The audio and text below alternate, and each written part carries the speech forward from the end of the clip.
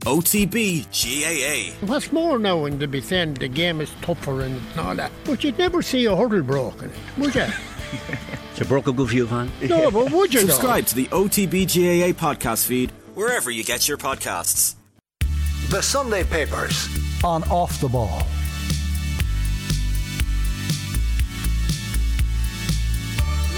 Welcome back to Off the Ball on this Sunday afternoon. One of the greatest sporting days of the year is the All-Ireland Senior Hurling Final this afternoon. Stephen Doyle in for Joe Malloy, and I'm delighted to be joined on this Sunday paper review by the Sun GAA reporter Jason Byrne and also columnist with the Irish Examiner Kieran Shannon. Welcome to the show today, lads. How are we feeling, first of all, about the hurling final today? Excited? Yeah, very excited, Stephen. I'm giddy an All-Ireland final day, as you should be, but yeah, it's going to be a cracker. Wet all day here in Dublin, but I have no idea what's going to happen. Everyone's outside of Kilkenny seems to be tipping Limerick, but you just never know, do you? Yeah, absolutely. And look, interesting with yourself, Jason. I know you're from Donegal, so you're from footballing county, but what is it about the hurling final that really gets the emotions stirring for you? It's just like some of my best days, probably my best day in this job was the All-Ireland hurling final in 2018, just because of the emotion that came with Limerick's first victory. I know a lot of people elsewhere are probably just sick of the sight of them at this stage, but you know, watching this team grow and progress and turn into such the dominant force that they are now, and that they're on the brink of history today, they've just been phenomenal to watch. And you know, I always grew up watching hurling, even though there's not much hurling in Donegal, but like, you know, when I went to college in Galway, that's where my love of it came, and I was great friends with a lot of the lads on the Fitzgibbon team there, and a couple of them have managed senior inter-county teams since. Dara Egan, I went to college with him. Steve Malumpy's managing Kerry, of course, or was managing Kerry this year, so you know, I was close with all those lads, so that's kind of where my love of the game grew from, even though you always get a snide remark when you're going into certain grounds around the country and your knowledge of the game's questioned. I'm not singling out Parky Keeve there at all, but yeah, it's just like it's such a wonderful day, everything about it, and there's loads in today's papers kind of picturing that scene that's just so glorious about the whole thing. Yeah, Kieran, I have to admit here that my first trip to Croke Park, I was 3, just going on 4 years of age. 1983 All-Ireland semi-final. It was football. It was Dublin against Cork. I was with my dad and my uncle Tony. So I grew up going to Croke Park, seeing football matches. I didn't really get to see hurling properly at Croke Park until I actually, you know, something funny, I used to rent a house just beside the entrance to Hill 16 there, and one of the kind sergeants who would have been there on crowd control used to let us into the back of the hill once the match had thrown in. I did a bit of steward work then as well, actually, funny enough, at Croke Park, and would have seen a lot of the good Kilkenny games over throughout the noughties, should I say. And I have to say, just that's when I really started, I suppose, just to respect and to, you know, just not just respect the players and what they do. And we'll talk as well in some of the columns today about how players are talked about as giant. Shane McGrath did a good column in the Mail. But I suppose when you see it close up like that on an All-Ireland Championship day, there really is nothing like it. It's amazing stuff. It is. I mean, just even there, right? I suppose I go to a lot of games, but a great day to bring people through a match's All-Ireland semi-finals, right? Because it's in Croke, or there's going to be a big crowd without it being a sellout, unless it's maybe something like, you know, Dubs against Kerry or Mayo in the football. But so let's say my wife and daughter wouldn't be as into it as me and my son, but the girls have gone to, let's say, the last time they've been in Croke, it was the 2018 semi-final against Galway, which was a cracking game. It went to extra time and then a replay. And then they went to the Kilkenny game 2 weeks ago. And while it was very disappointing for the county, I'm living here in Clare, the actual game itself, they were just like, we had good seats in the lower Cusack, and they were just taken by just the athleticism and the occasion. And like, now look, last week's football semi-finals restored my faith somewhat in the game, but they have been an outlier. Whereas like this year, just following the Munster Hurling Championship in particular, just from the terraces going in with my own fella, it's just been a joy. And it is a spectacular sport. Just for, I think if you're told a body of work, if you're to pick 10 sports 10 games in any sport. You know, like I'm a huge NBA fan, basketball, but 10 soccer. I still love my Gaelic football, but hurling, what we've got this year. Now, I saw my colleague in the Examiner in the McIlroy say that there hasn't been an absolute stone cold classic, but whatever about 9.5 out of 10s, there's been a lot of 8.5 out of 10s. I don't know if there's another sport that can provide us. And, so going back to, look, I haven't gone up. It's interesting to hear Jason talk about breakthroughs. I'd say if a Waterford was in the final, I might have been scrambling more looking for a ticket or accreditation, because there is nothing like seeing a breakthrough win in either the hurling or the football. I mean, Jason said his highlight was 2018. I like seeing Wexford win in 96, seeing Armagh 02. I would say Armagh 02, because it was such an epic game against Kerry. The 03 Tyrone wasn't as good a game, but like there is nothing like seeing that. But I am still looking very forward to watching this game, because like James O'Connor set it up well, and he said anybody who thinks it's not going to be as close as last year, or that it's not going to be closer than last year, is only fooling themselves. Well, it was a 2-point game last year. So he's basically saying it's a 1-point game, or this is the one game where we can have a replay, all right? That there's allowance for a replay, unlike every other game. But maybe that's what he's hinting at. But yeah, look, it's going to be cracking stuff. As much as Limerick are on the cusp of greatness, and they could be one of the greatest teams of all time. They already are, actually. But you wouldn't rule out Kilkenny. You would not rule out Kilkenny. So it'll be a fascinating game. It'll be great stuff. Yeah, and interesting that Kieran mentions, Jason, as well, just the quality of this year's hurling championship. It has been brilliant, and I suppose that will be focused mainly on the Munster Championship, which is fair enough. Leinster Championship, not as good. I was at a couple of Dublin games, but the final was absolutely incredible. And I think one of the most notable things about that final was the way the Kilkenny players celebrated beating Galway. Now, I know it was in dramatic fashion, and that always contributes towards a brilliant celebration, but to see a Kilkenny team celebrating a Leinster final like that, we haven't seen that in a long time. Yeah, and I think the Derek Lyng storyline, it kind of really fed into that as well. Obviously, like when you get a last minute goal in any game, it's so euphoric, but I think that was the day the mantle was officially handed over to Derek from Brian Cody, because it was championship silverware. And we've seen so many times Cody just go over and maybe shake the hands of the opposition manager, even if it's Henry Shefflin, that it didn't mean that much to him, and it was always eyes on the bigger prize, because All-Irelands are the only currency down there. But just, I think the fact that it was Lyng, and that was the day he stepped out of Cody's shadow, there was always that question of what was going to happen, and it answered a lot of questions, and it kind of ushered in that new era in that moment, that crazy moment when when Pádraig Mannion tries to kick the ball away and it just comes straight into Cillian Buckley. Like, he couldn't have caught it any better, and just the strike, it was insane. And as you said, the scenes at the end, like, by all accounts, they went and they partied for a couple of days, and that brings a special bond as well, and that would have really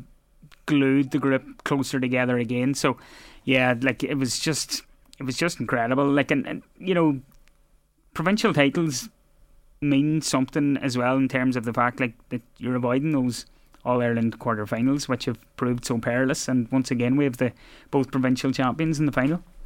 100%. Kieran, I suppose All-Ireland final week, we do get access to players for a change, and that's something that's been spoken about over the last number of weeks, is just the lack of access. And we'll talk to Jason in a moment just about what it's like to be in a newsroom around this time of year, and how your editor kind of puts you out there and tries to get something different to what everybody else has. But when you open up the Sunday papers on the day of the All-Ireland hurling or football finals, what is it you're looking for? Yeah, you're looking for good reading, right? And I guess it's a balance between it all. I thought it was refreshing to pick up the papers today and to see player interviews. So obviously, like, I'm not I'm a columnist, as you say there, but I've been that soldier like a Jason. I would have worked, let's say, with the Sunday Tribune for 10 years and the Sunday Indo for a couple of years before that. So what you'd be looking for is that balance between, you'd be looking to at least have one big interview or an interview with one of the players, and then several concept pieces. what you would have had today in the papers. Obviously, both Mike Casey from Limerick was put up, and then Hugh Lawler from Kilkenny. And there's good pieces around them, because it gives you some insight into, like, I mean, I would have been familiar with the names, but I wouldn't have known even what they worked at. There's a few players on what they worked at. So Hugh Lawler has got even just a line from Dermot Crowe. You know, you're taken by why is he spelled HUW as opposed to HUGH, and it's his mother is Welsh. It's just a subclass, but it just adds a little bit. Oh, right, Welsh mother, that's where that comes from. Something you wouldn't have maybe got to know otherwise. But just on like how he's a dietitian, how he did sports science, but then he drifted over, so he's a dietitian beyond just sport. And then Mike Casey, how he does a bit of farming, and he's a teacher, but he's also doing his Tagus Green Cert. And just a little bit about the background and a little bit about their mindset. It was interesting how several of the lads, particularly Tommy Conlon in the Sunday Endo, zoned in on how he didn't watch, let's say, the semi-finals. So they played Galway on the Saturday, Clare Kilkenny are playing on the Sunday, and how actually the discipline now is not to watch it, because you would think you'd put the feet up and that it would be leisurely, but no, he was pointing out that you just wanted to just actually reset and just take the day off, because if you end up watching that game, you'll end up in, and you know, maybe going back on the button, you're analysing what does he do, and he said there'll be time for that, and we'll do that enough over the coming couple of weeks. So just about, and you know, they talk about, and where Tommy in his piece went strongly was just the commitment levels. I mean, that's a cliche at this point, but he was just talking about how, no, like he actually said that, yeah, of course you'd want to be professional, because if you're really doing this proper, you have to be doing it at a level where you are pro, essentially. And so therefore, why would you want to not be? Anybody, he says, who wants to remain amateur probably isn't doing it the right way. Now, while, you know, there's been that discussion before, and someone like, even though the Cork team and Donal Óg, a team of the mid-noughties, would have been talking about pushing the envelope, I think Donal Óg himself said that you have to bear in mind what will lads be doing. They have to, like, the lads have qualifications in jobs that they'll be doing it well into their late 30s and 40s when they're not playing, whereas that wouldn't be maybe feasible if it was a pro. But I just thought, in terms of what it's like to be a player, I thought there was good insights. And yet, I go back to... and what was interesting also, there was a piece on Ronan Maher, who's a hurley maker. That's why Ronan Maher from Tip. I thought it was a bit unusual when I saw it at first, but he's a hurley maker and a hurley supplier for the likes of Aaron Gallan. But by the same token, it's that balance of, you asked me at the start, what are you looking for? You're looking for some insight into the players, and we got that. You're looking for some analysis. There's some good stuff from James O'Connor's preview in the Sindo is strong. And yet you're looking also for just that offbeat feature. And it's what I thought actually yesterday's Saturday papers, now they didn't have the player interviews, but there were some cracking concept pieces. Dennis Walsh did a fantastic piece, I thought, on trio of the Limerick 70s team that made the breakthrough in 73, Eamon Cregan, Bernie Hartigan and Richie Bennis. And there were some great yarns in that helped contextualise where Limerick have come from. There was a great piece in the Examiner by P.M. O'Sullivan and Pat Henderson. So it's that throw, you want to get that balance. So I thought it was solid reading. And I was glad that there was player interviews in the paper. And yet I enjoyed some of the maybe concept pieces or some of the pieces with the former players yesterday, possibly even more. But overall, good mix in the paper. Yeah, and I'd say I enjoyed your piece on Tuesday as well, Kieran, just about the situation in Clare and where they stand, both their hurling and football sides after their defeats this year. Look, just a few minutes later than we normally would, I'll just give you a quick run through the back pages then before we get further into these pieces. So the Irish Mail on Sunday, on their back page, it's all hurling. It's a piece by Aoife English, and she's saying, history in the making, immortality beckons, says Treaty Hunt 4 in a row, but Kilkenny are a worthy foe. So that's the Irish Mail on Sunday. And then moving on to the Sunday Independent, the front of their sports section, it says, Defiant Kilkenny, desperate to derail Limerick's dream. And then underneath the big headline, Ready to Rumble, with a good piece by Dermot Crowe, just setting up the brilliant coverage inside their sports section today. The Irish Sun Sport, yes, I should say the Sun on Sunday, the Irish Sun on Sunday, which of course Jason Byrne is in quite a lot this week, but they're leading with the Abbey Road. On the back here, of course, reference to Abby Larkin, the Irish international, had a brilliant appearance off the bench in Ireland's defeat to Australia in that World Cup opener. We've got a couple of other stories there. Abuse is no harm, and that's just a pun on the name of Brian Harman, of course, who's leading the Open Championship in golf going into today's final round. Pep, I've no clue, from Martin Blackburn in Tokyo. Pep Guardiola does not have a clue about what his Manchester City side will look like this season. The Spanish boss has already waved goodbye to Ilkay Gundogan and winger Riyad Mahrez this summer. I'm sure he'll be okay though, won't he? He's got a big enough squad there. And then reference then to the All-Ireland final. Cats are done for. Babs backing King John to rule again, and that in reference to the Sun Sports. Brilliant columnist Babs Keating, who says he can see only one winner at Croke Park today, with Limerick completing their 4 in a row against Kilkenny. In today's column, Babs writes, I think Limerick will add too much to everything they have done so far this year and could stroll away to win by 6 or 7 points if they want to. We'll talk about Babs a little bit more in the next few moments. And then moving on to the Sunday People sports section. The lead there, of course, English newspaper going with the Lionesses. Way to go, Lionesses. They, of course, defeating in their first match Haiti, who are very good, I have to say. I watched most of that game, absolutely excellent.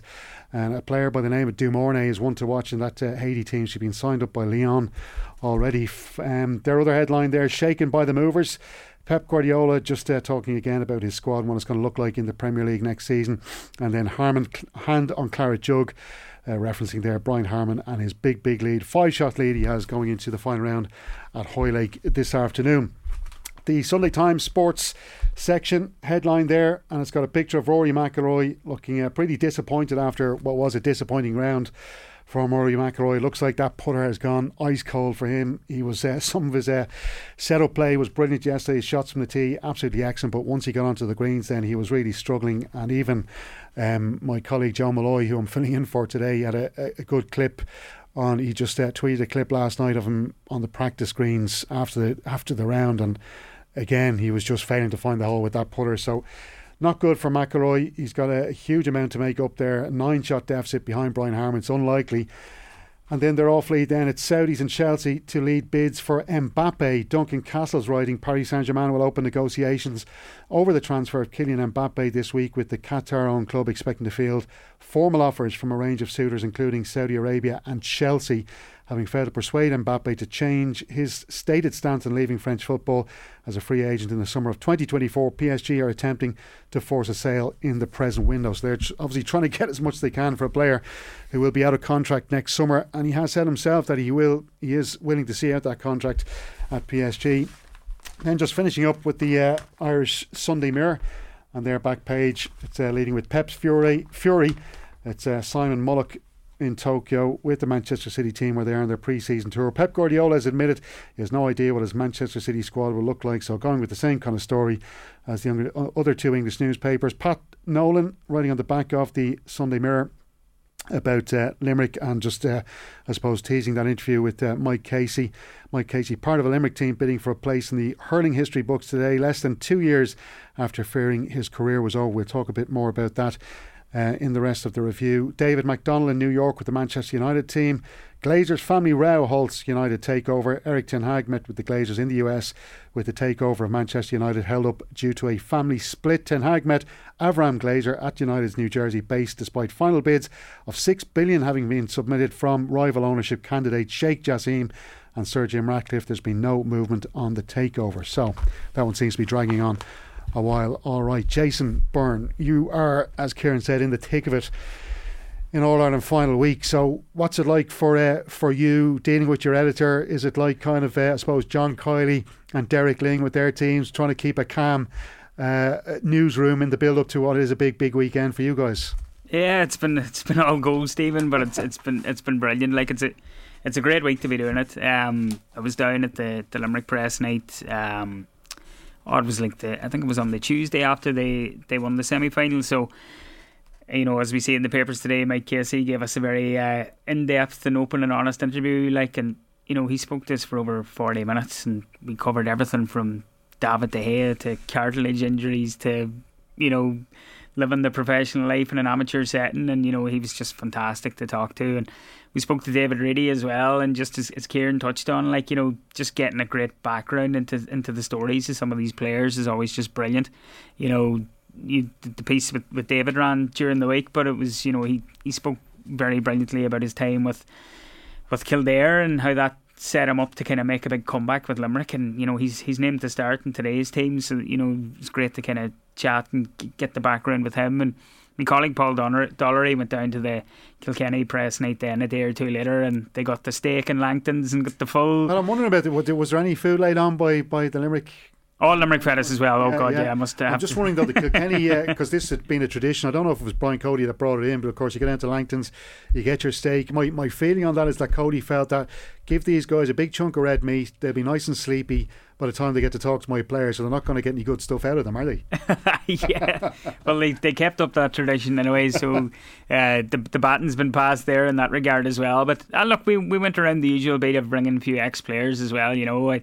I spoke to Mark Foley about John Kiley's, playing career and what he was like in the dressing room as opposed to the multiple All-Ireland winning manager that he is now. And my colleague Paul spoke to Brian Hogan as well a lot about Hugh Lawler, of course, because they're club mates, and Brian Hogan would have been his idols when he was coming up through the ranks, and just no more than the pieces with Hugh today. It's fascinating to think that he never played minor for Kilkenny, and he's a great soccer background as well. And Shane, there's quotes in there from Shane Keegan, who's often in this parish about his soccer career, and Keegan recommending him to clubs in England, and the clubs saying he was too small, and he's just a cornerstone and a rock in that Kilkenny team today. And if he plays well today, they'll go within a big chance of winning it. Yeah, absolutely. Kieran, when you look at the papers and how they treated the interviews with the two lads, what's kind of grabbing you when you look through them? Yeah. Jason, were you in the room with Mike Casey when he was being interviewed? I was, Kieran, yeah. Yeah.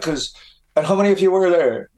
I think there was 4 of us in total. There was only 4. That's good. That's good. Because Because look, what seems to be gone now totally. What you would ideally like is the one-to-one interview, right?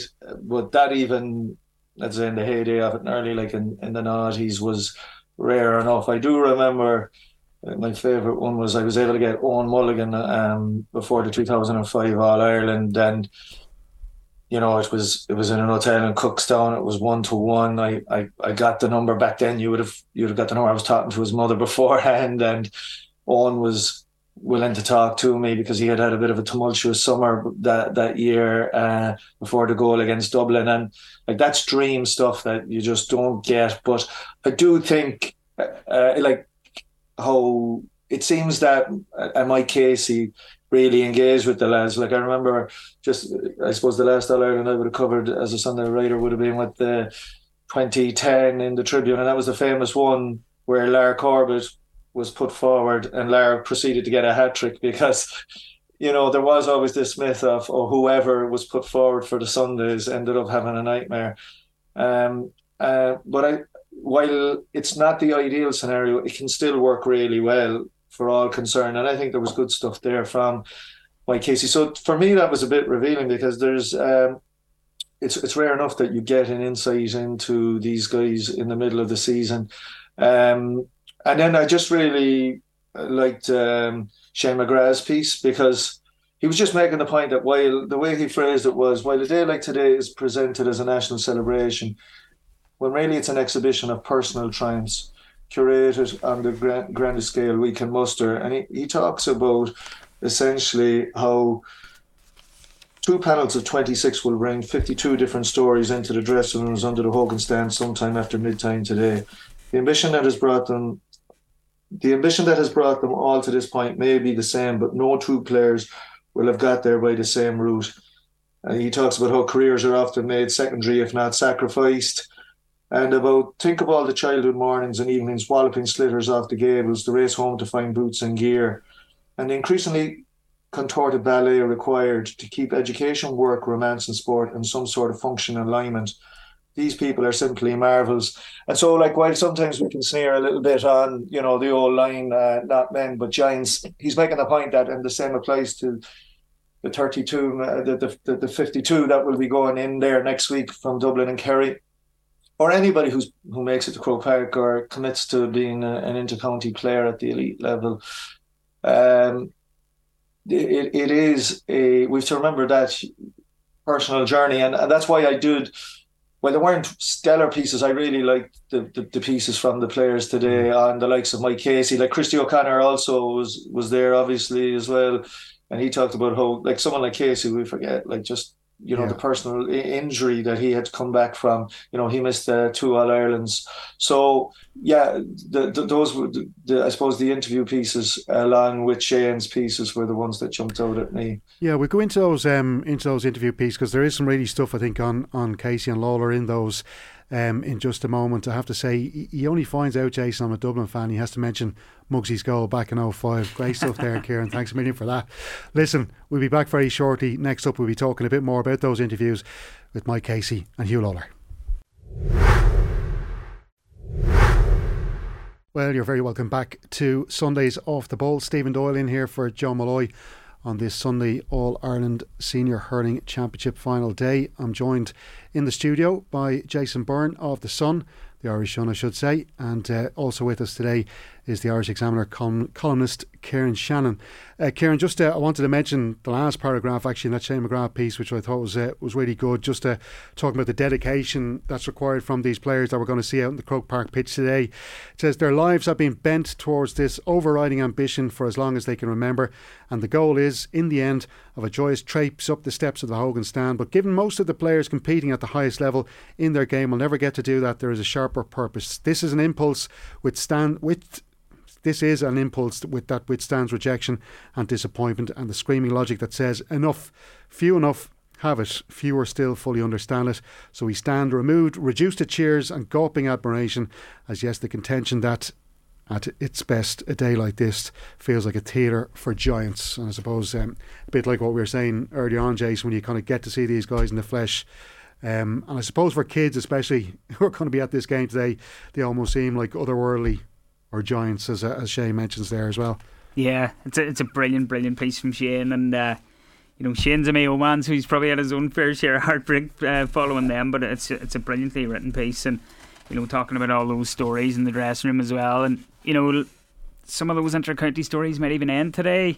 They might end next weekend after Dublin Kerry as well, and that bus will be parked for some of these players, like, and if TJ Reid's probably the one everyone will be thinking of after today, regardless of the result, but you would hope that he sticks around. But there was a very poignant photograph of Conor McManus, obviously with his parents after the Dublin Monaghan game, and we can expect to see pictures like that today again, between the joy and the heartbreak, and like just the way these players put their lives on hold. We really probably don't talk about it enough and credit it enough, because everything is put on hold, from weddings and social gatherings, and just this bubble comes first. And you often hear the players talk about when they step away from the bubble, they think, God, what was I doing, or that was a bit drastic, or I put too much into it. But like it can have massive effects on personal lives. And like I was thinking about Sean Cavanagh's autobiography during the week as well, when he was wandering around the roads of Tyrone after they lost to Mayo in an All-Ireland quarter-final, and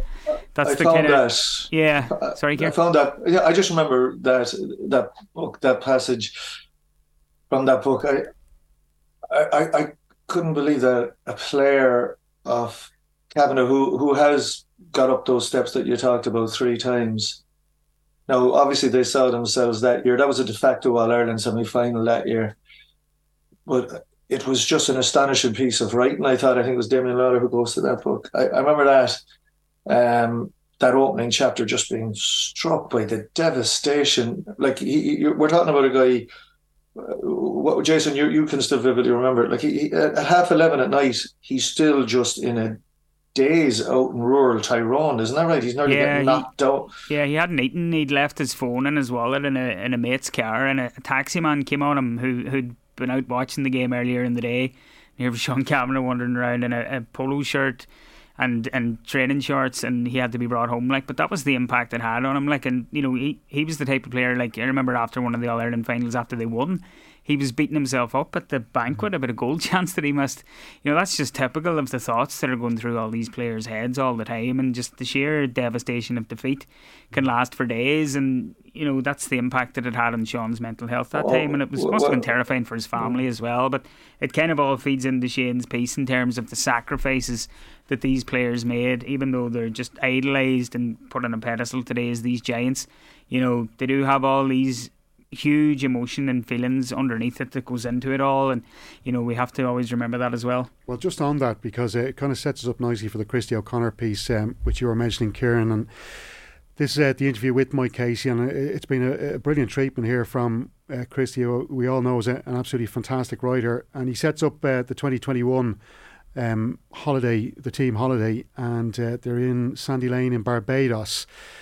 And he's talking about Mike Casey, who he says found himself in an emotional and psychological torture chamber. Casey had missed Limerick's 2 previous All-Ireland final wins with a knee injury. After tearing his ACL in 2020, he ripped the cartilage around his knee on his first night back in training in July 2021. That required more surgery, but there was so little blood flow around his knee at the time that the cartilage was slow to stitch back together. When Casey was in a swimming pool in Sandy Lane a few months later, the cartilage ripped away from the joint. He says himself, "I was looking at myself in this unbelievable resort, but I was so down," says Casey. "I was thinking that when I get home, it's all going to be over and done with, and this is the last time I'm going to be with this group." There were definitely some dark times, 100%. Multiple visible scars across Casey's right knee paint an illustrative history of his struggles that required 4 surgeries across 4 years, MCL, ACL and 2 cartilage operations. When Casey spent 18 months rehabbing injuries in 2020-21, the challenges during the recovery were as much psychological as physical. He says himself, "When you're out for that long and you see the levels of performance, the boys who you're thinking, there's no room for a fella with one good knee on this team," says Casey. "It was extremely tough. There was a time when I did think that my career was over. I had a horrible couple of years, but it changed your perspective. Every time I put on a Limerick jersey now, whether it's training or a match, I'm so grateful." That's Paul McGrath levels of knee issues there for Mike Casey, and here he is he will be hoping to help Limerick to a 4 in a row All-Ireland Championships, Kieran, and I suppose it gives us an insight as well, because these guys, again, we can't labour the point, but they're amateurs, they've got day jobs, and I can't imagine what he was going through during all that time when he's trying to rehab those 4 really serious operations. Yeah, but I suppose the one thing was, he had won his first All-Ireland, he was there in 18. So the point is like Jason's pointed out about the devastation that'll be for whoever loses. And that is true. But by the way, they wanted to keep going either way. You'll keep going back. Like Mike Casey had his All-Ireland. He was there because they had won an All-Ireland. But he wanted just to be back with that group. He's talking about every time he puts on the jersey or he's in a training, it's the old friend, the journey. They don't want to stop the journey because it is so precious. And so it's that what'll be fascinating today is we have to remember here that and it's pointed out in some of the pieces, and even I was doing a piece on Kilkenny hurling and how they've recognised that they've taken their eye off the ball. They had taken their eye off the ball a bit in their structures. And I was talking to Eddie Brennan, and he made the point that and he would have coached some of those guys who got to an under-21 All-Ireland in 17 against Limerick. And he was making the point about how there's boys there in Kilkenny who have yet to win their All-Ireland medal, so they will bring that huge determination.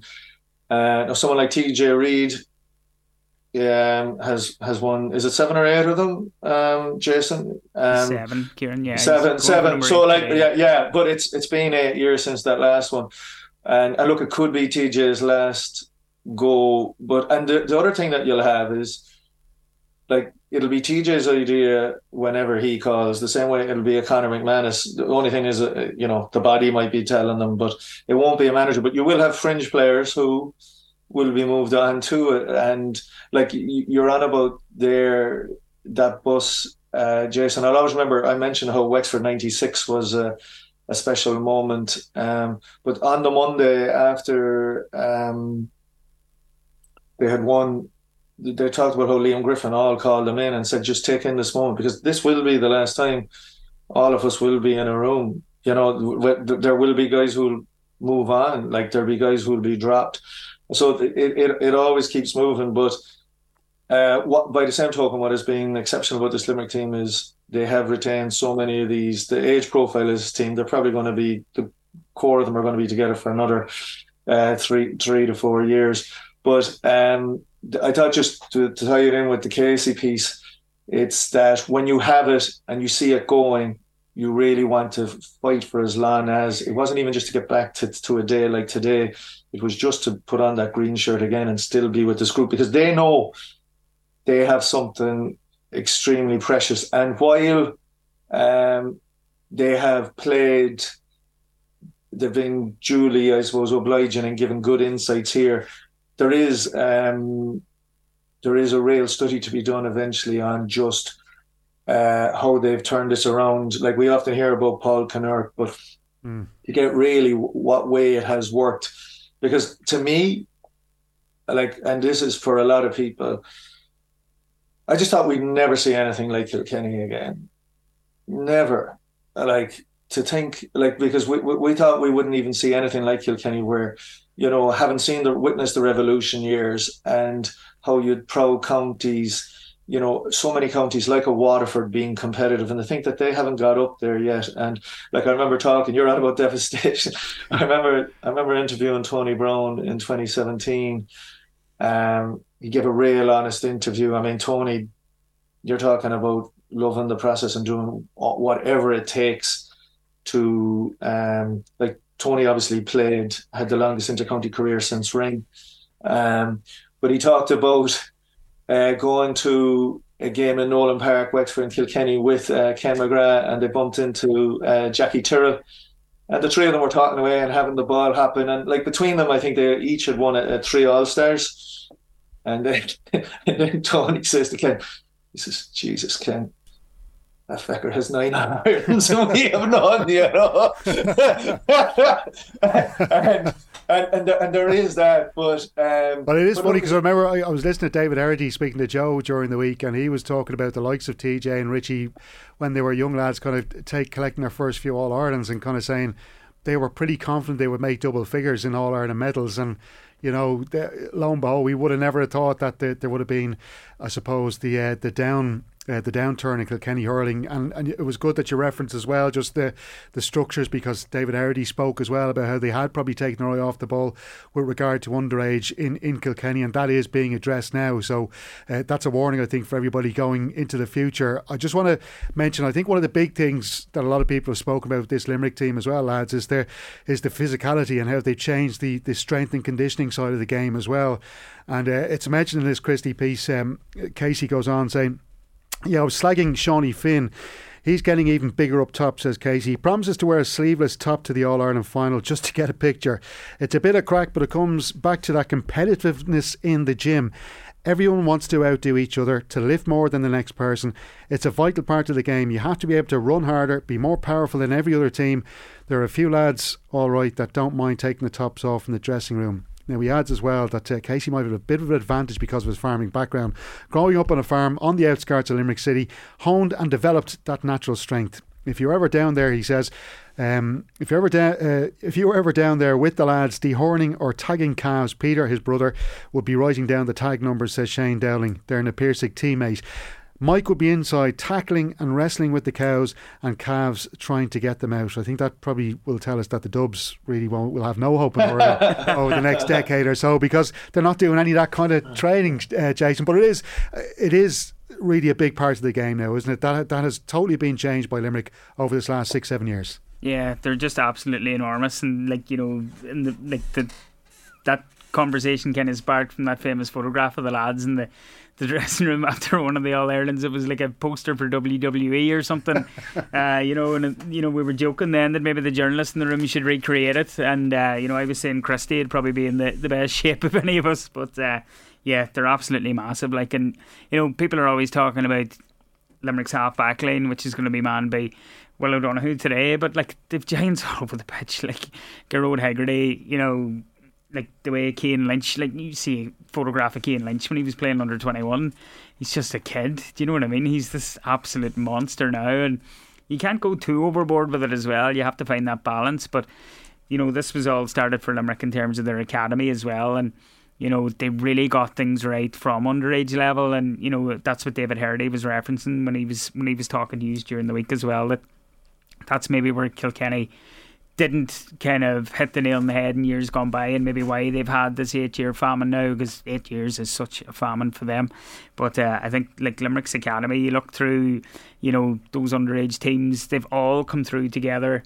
You know, they all have that perfect age profile, as Kieran mentioned as well, and they're just all absolute animals. And that Galway team in 2017 were massive as well, but you know, Limerick came on and they just seemed to have it at a different level again when they got that breakthrough title and beat Galway in that 2018 final. Because at the start of that season, everyone was saying, "Oh, Galway are searched for back to back," but Limerick have just come along and literally bulldozed all in their path since then. Like, and you know, they're a remarkable team, and regardless of what happens today, they are one of the all-time great sides.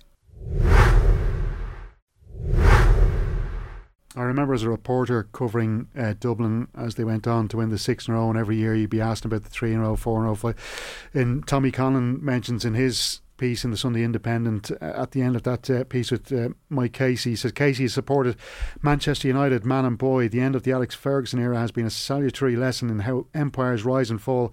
He repeats the warning he uttered earlier: the wheel always turns, nothing lasts forever. But he and his teammates, his best friends, seem coldly determined to squeeze all the juice from the orange before it begins to decay. Therefore, naturally, any reflections on their place in history as the legitimate heirs to Mick Mackey's legacy from the 1930s will have to wait until their work is done. For now, it's about high performance, preparation and execution, but surely at the back of their minds they must be conscious of what they're achieving. Of course we are, he replies. We're human beings, we understand what's going on, but when you sit back and start thinking about that, that's when you're done. If we dwelt on what we did in the past, we wouldn't be here now. Yeah, there is history involved, but that is for us to sit back and reflect on in 20 years' time. Do you, like, you were there with him, Jason, are you buying that? Is the 4 in a row, is it a motivation today, do you think?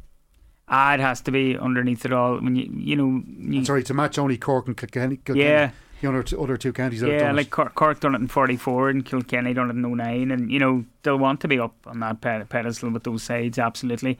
Like John Kelly was obviously playing it down as well, and it's what you'd absolutely expect them to do, but it has to be there underneath the surface somewhere as a driver. The only thing I don't know, I think the fact that Kilkenny ended up winning a 4 in a row and the Dubs went on to win a 6 in a row, I don't think it's a bit like, you know, when the Dubs won their 4 in a row, like was it Tyrone? It was all towards the 5, you know, that kind of way. Like even early on, it felt like that. Now, obviously, this year has been way more competitive in hurling, and so I just think I don't think the 4 in a row is as big a thing as, albeit there was a good piece by Mick Foley today about how it has been a separator. How there basically has been, is it 9 teams that have done a 3 in a row, but only 2 other teams before in hurling have done 4 in a row. But I don't think it's anything like, if they were to get through today, if they were going for a 5, in light of Kilkenny not doing it, you know. But it does separate them, from, let's say, that great Cork team of the late 70s, you know, that Limerick. So, you know, but I don't think they're obsessed with, I don't think this current team are looking at it, this separates us from the Cork team of the late 70s. Going back to what Jason said, I think, and Mike Casey's quote referenced it, they've had little truck with history. You know, they didn't want, going into 2018, they made it clear, like, you know, we're not the Limerick team of 2007. Not that they were disowning those teams; they would be aware that even some of them, like Seamus Hickey, were involved around then. But that those defeats weren't their defeats; they weren't going to be burdened by history, and it goes the other way too.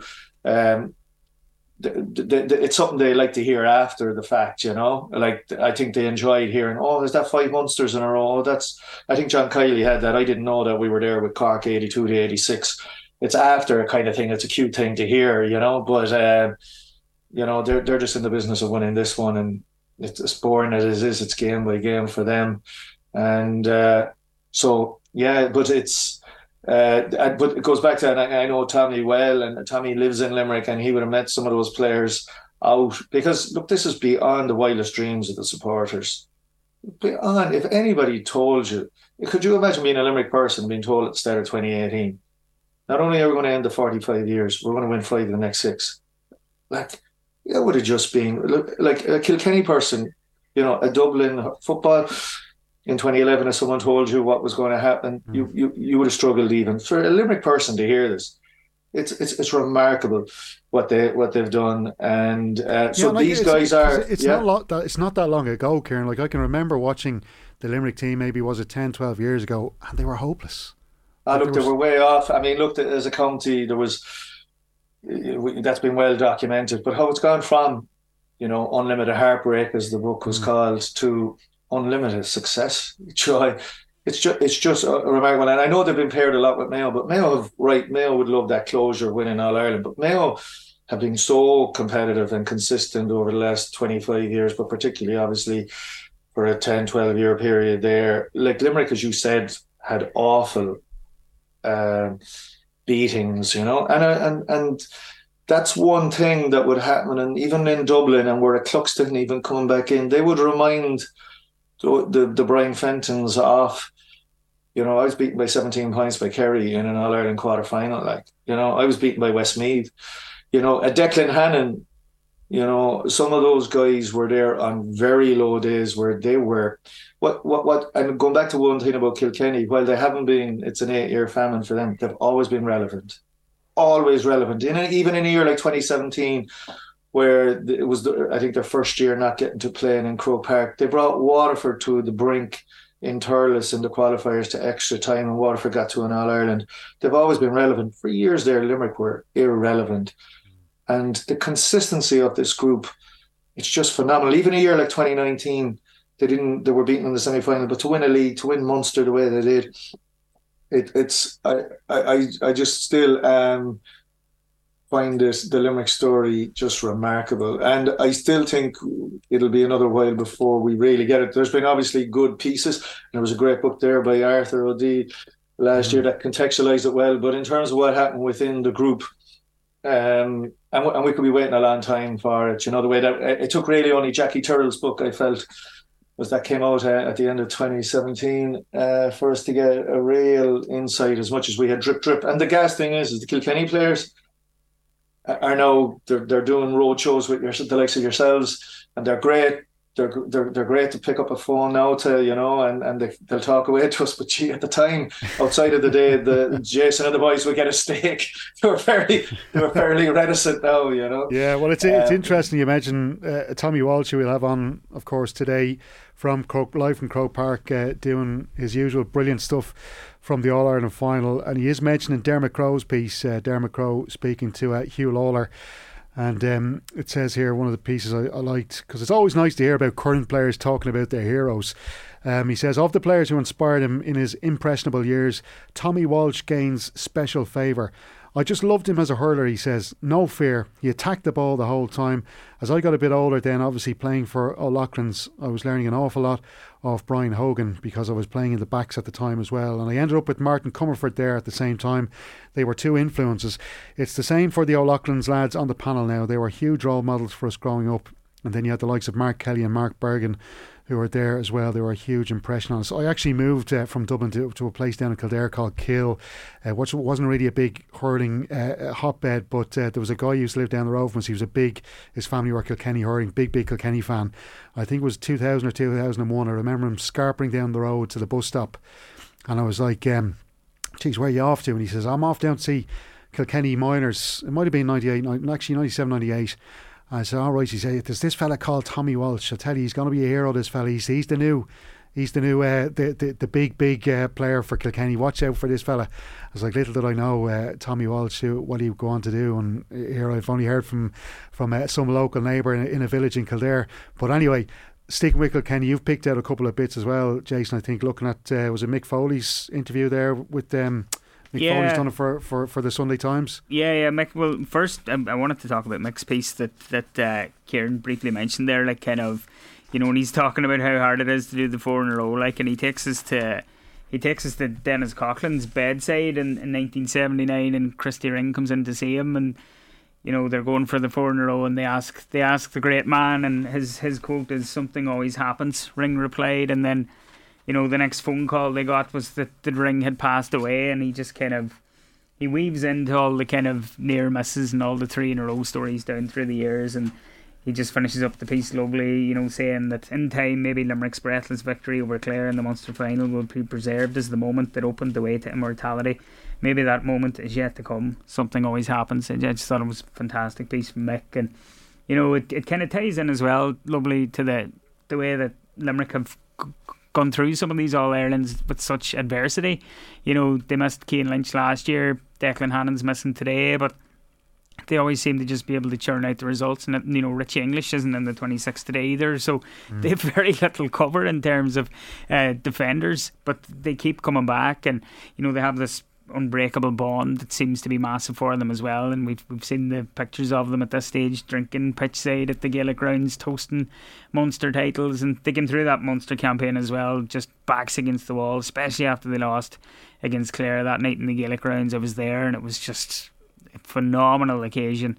But, you know, people were writing them off, and the question marks were there. But again, were they writing them off? Jason, were they writing them off? I mean, I remember writing a piece, all right, that there were signs of slippage. And I suppose in the dressing room, I don't know if it was done. They might have taken that, people writing us off. But I don't think anybody wrote Limerick off. I just think that people were surprised by how far they came to the back, and they realised this isn't going to be a procession. Like, this is going, which we thought it was. We just thought, like, I remember Dennis Walsh, who's obviously one of the greatest writers in the sport, on the sport that it's ever had, writing about, you know, it's their ball, you know, nothing's going to stop them after the league final, where these two counties. But how, not just Kilkenny, although we'll see today, how everyone was so close, but I don't think anybody wrote them off. But I think your point's still valid, Jason, your point about the bond they have and how it's got them through those games, you know, because that's what was unique about, like, there was years like in 2021, 2020, they were just blowing teams off the field. Again, which was, I wrote it at the time, you could never envisage a Limerick team doing. Because on each area of it, like, you take the great Clare team, and they were a great team, like, with only, you could argue now, they're 2 All-Irelands, 3 Munsters, but they were a great team, that Lucknow team. But they won only close games, essentially, and you couldn't say that they were the best hurling team. You know, like they introduced power hurling. They were kind of the first team to make a quantum leap on the S&C front, the physicality. Although it wasn't S&C then, Mike Mack wouldn't be as scientific as the likes of Joe O'Connor. But the point being that that was what separated them. You couldn't say they were the best hurlers as such, particularly up front. Like, this Limerick hurling team haven't just been ahead on S&C, like, between, you know, game awareness, intelligence, and just sheer technique. They've been the best hurlers. They've been better hurlers than, name whichever county. Like, Cork would have pride in them, and Cork wouldn't have. A county like Cork has only started to get to that. Whereas, we have the hurlers and that other stuff. It's nearly like as if that's for guys who can't hurl. No, the Cork great team of the mid-noughties understood that, and they were a separator. But the point is, this Limerick team hit the box in every category, between physical conditioning, the mental, and the technical stroke tactical. And, you know, again, it's a remarkable.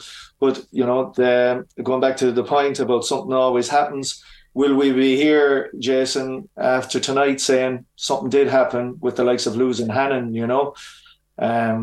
So that it caught up with them the same way in Kilkenny, you know, in 2010, as good as that tip team were coming, it was another back-to-back All-Irelands, and we were looking at it.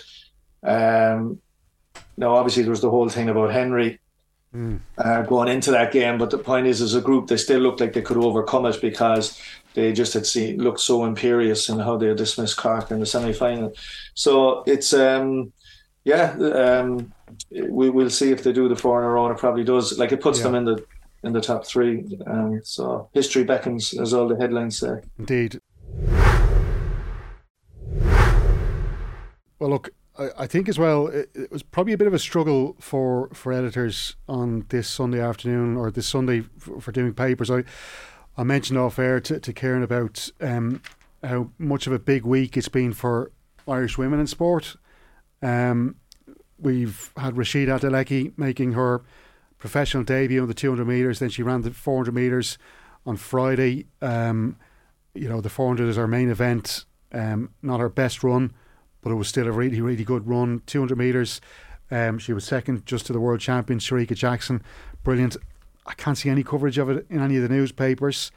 Kieran McGean broke the mile record as well on Friday, and unfortunately, just now look, as Kieran was saying to me, look, with so much going on with the hurling and that kind of stuff, it probably was hard. I suppose it is good to see coverage of the Women's World Cup.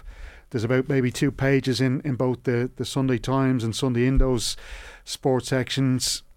I would argue maybe you can have a bit more in there. If it was a Men's World Cup, we'd probably see a lot more coverage. Sorry, Kieran. Yeah. I mean, one thing, to be fair to the writers, I'm thinking of Mick Foley, who's the chief sports writer, obviously a huge speciality in GA as well, but a good all-rounder. Like, I would have seen him write about the athletes in the previous last couple of weeks as well. So, to be fair, so there'll be other times to write about them, but by the same token, we have to remember, and actually just as you were talking there, Stephen, it made me think back to Donal Óg's reference, if you remember, to the timing. And he was talking essentially about the Sunday Times coverage, how he picked up a Sunday paper, if you remember, and he was on about the coverage we were getting, because this is the busiest week of the year. Even if you took out a Women's World Cup, I mean, the Tour de France, I don't think we're going to get talking about it, right? And obviously the British Open is on as well. It's this is on a non-Olympic year, about as big as you can get, between like, let's say, the cycling and the British Open. So to be fair on that, but I am cognizant, going back to what you're saying about, and I think it's important just to note, we're talking about breakthroughs and we've been talking about hurling. I think it's important to reference, and there's a couple of match reports, particularly in the Sindo. I talked about how much I love breakthroughs and I would feel for a county like Waterford. Wasn't it brilliant just to see their camogie team beat Tip yesterday? Oh, yeah. Nothing against Tip, but to get to an All-Ireland final. Like, you could see them last year. I remember watching last year's quarter-final against Cork, and they were just caught by a team that were more experienced going down the finishing line. The likes of Ashley and Thompson came along, and they were beaten by 8 or 9 in the end when it was a closer game than that. But now they're going up against that great Cork team. Like, it's been referenced that this is the first time since Wexford 2012 that we've had someone outside the big three of Kilkenny, Cork and Galway going to be contesting the women's camogie final in 2 weeks' time. So I think that's important to note. And I'm particularly cognizant of that we've been speaking for nearly an hour now about the Sunday papers, and I do think there's quite a bit on the Women's World Cup. Like, this is a huge moment in Irish sport, particularly obviously Irish women's sport, and there's some very good stuff in the papers on it. But there's been quite a bit of talk about how much coverage is it getting and what's the mood, and how it's hardly Euro 2012 even. But I would just say, if the girls were to win the next game, if the team were to win the next game, it goes to another level. Like, I was trying to reference, I remember in '88, before the England game, which was our opening game of the Euro 88 men's tournament, and it was England, and I remember the build-up, and I was totally into it. But by virtue of them winning that game, it went to another level. And by 1990, it was just it was another leap again. It took over the country. But my point is, if this team were to win a game, and get through, it will go to another level. But in itself, and I thought there was some great. We'll have a look at the two pieces there that we picked out, Kieran, because there's a great piece in the Sunday Times, Paul Rowan speaking to Denise O'Sullivan, who I think will go down as one of the greatest Irish players, male or female. She is an absolute superstar. And then we've got Abby Larkin, who is having a breakthrough with the international team. She's only 18. This is a massive, massive occasion for her. She came off the bench against Australia in the opening game, and she just ripped it up. She was absolutely unbelievable, and we get some great insight to her here thanks to David Kelly in the Sunday Independent, who's a brilliant writer, and Dave's got a lovely, lovely way with words. He starts off his opening paragraph: "Nothing is as wonderful as a youthful mind open to the wonder of endless possibilities."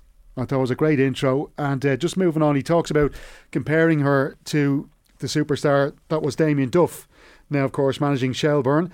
And when he broke through the Irish underage system with Brian Kerr as his manager, he says here, Brian Kerr always knew that there was little need in filling his mind with anything when there was enough in the boots and the heart to sustain him from the first whistle to the last. And so, from when he had him as a teenager, Kerr excluded him from his final brief reminders to the defenders and the midfielders about their roles and responsibilities. Quote, and Duffer, yeah, Brian, just enjoy yourself, Rasher.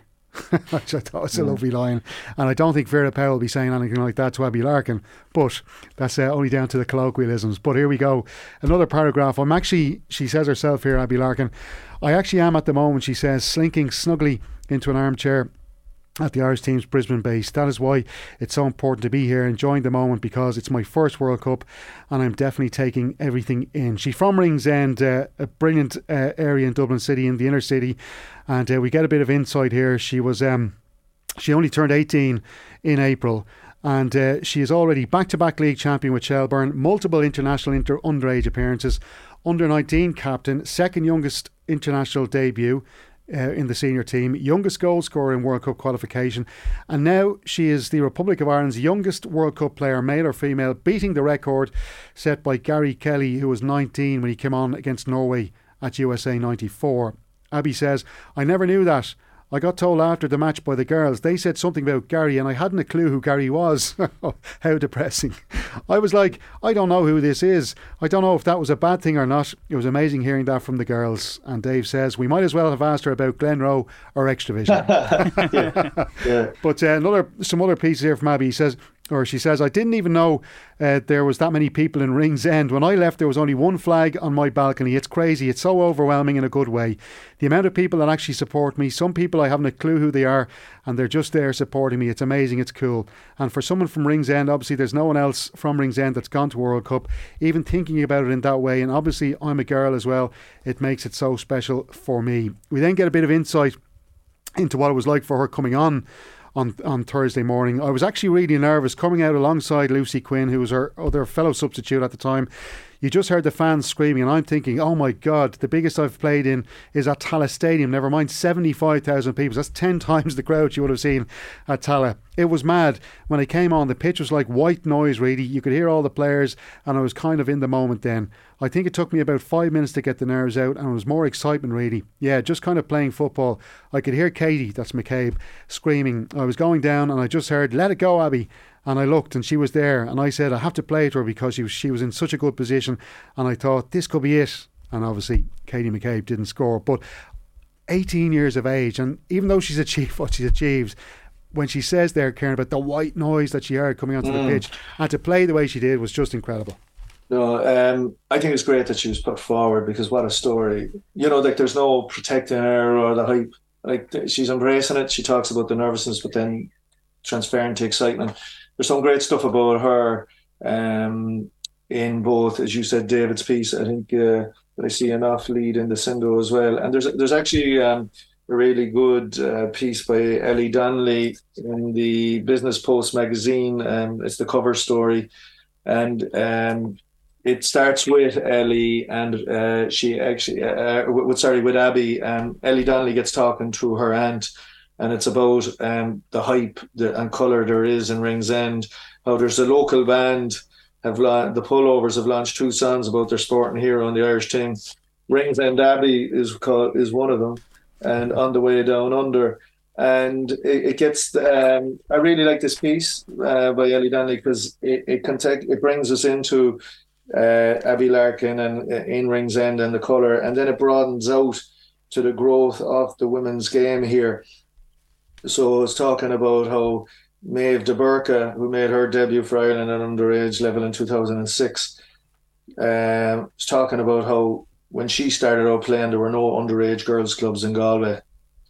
In 2000, she was fortunate enough that Salthill Devon started a girls' section. And now, 23 years later, there are 23 underage girls' teams. And we have to remember how there's only been a National League since 2011. It's only 2011 since there was a National League. Like I come from a sport like basketball, which has had a Women's National League since 1979, only 7 years after the Men's League started.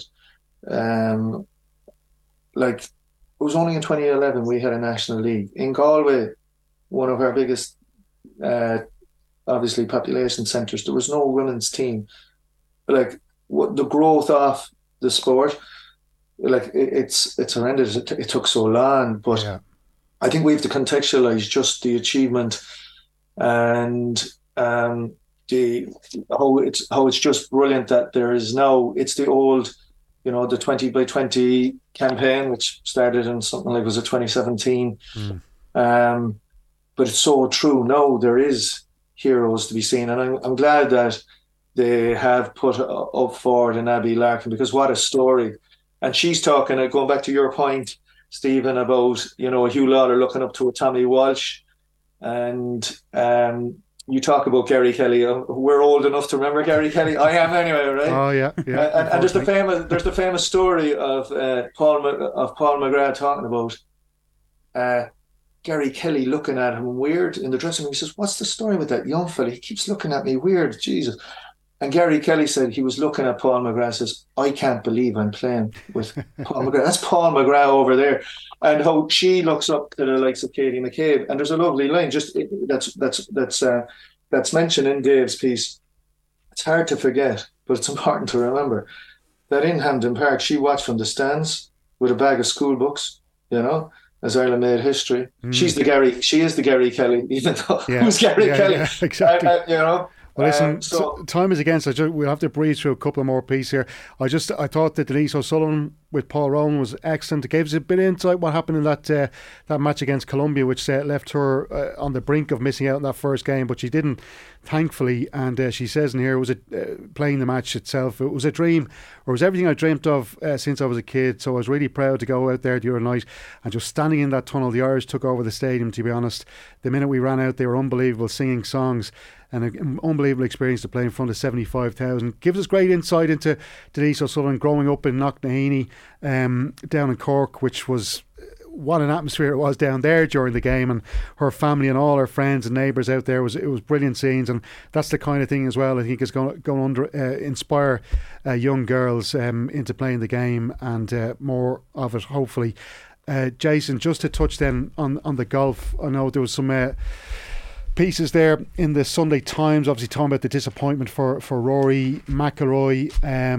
Paul Kimmage has done a piece though as well, a lot of Beatles references in there, which I wasn't expecting to see, but it's done really well by Paul Kimmage in there.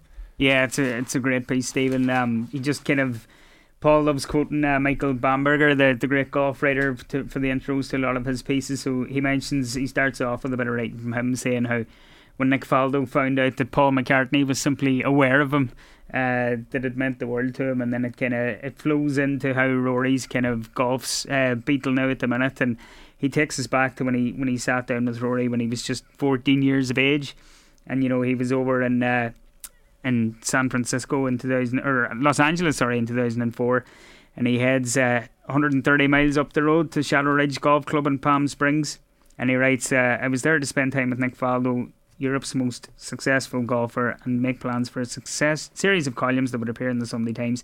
Nick had company that week: his then wife Valerie Bircher, his daughter Emma Scarlett, manager Ian Forsyth, his coach Jeremy Bennett, and a dozen teenage golfers who were being nurtured by his foundation." And then that's how he ends up meeting Rory, and one of the rising stars, who was only a girl at the time, Henny Koyak, she's gone into TV presenting since, and Paul kind of weaves into a good yarn about him texting her that he wants to write a small feature about her and Rory to kind of go back to that day when he met them as teens, but she doesn't get back to him.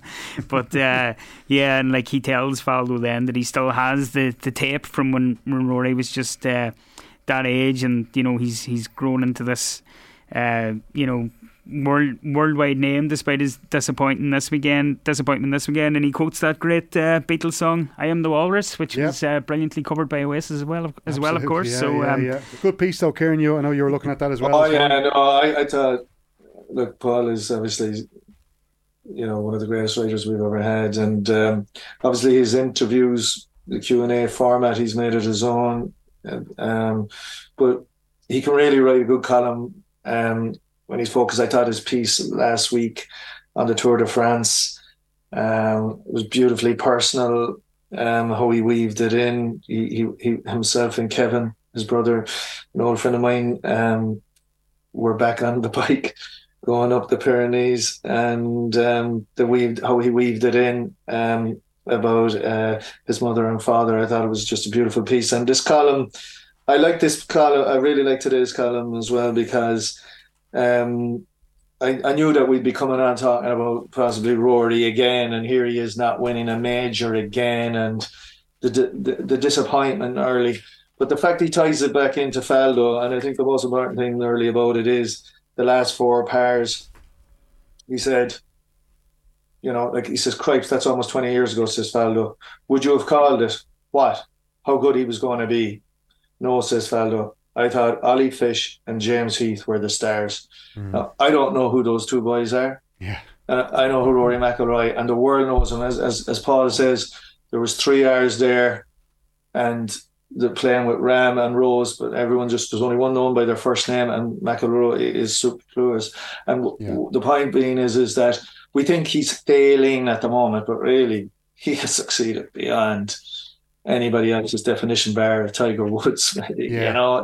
We have to sometimes remind ourselves of that. I thought it was just a good reminder, and it was just a really nice piece. Sometimes you're going back to Faldo, but there's great insights in there behind that. I thought a bigger picture too of just, hey, it's cool the Jets, like, this guy has bloody won.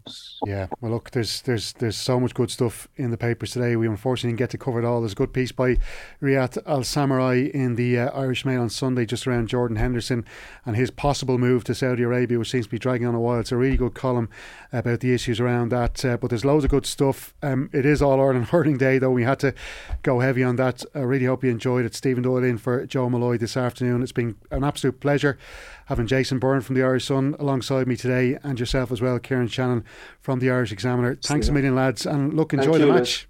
Cheers, Stephen. Enjoy it, Jason. All right, bye. Enjoy it, man. Cheers, lads. Okay.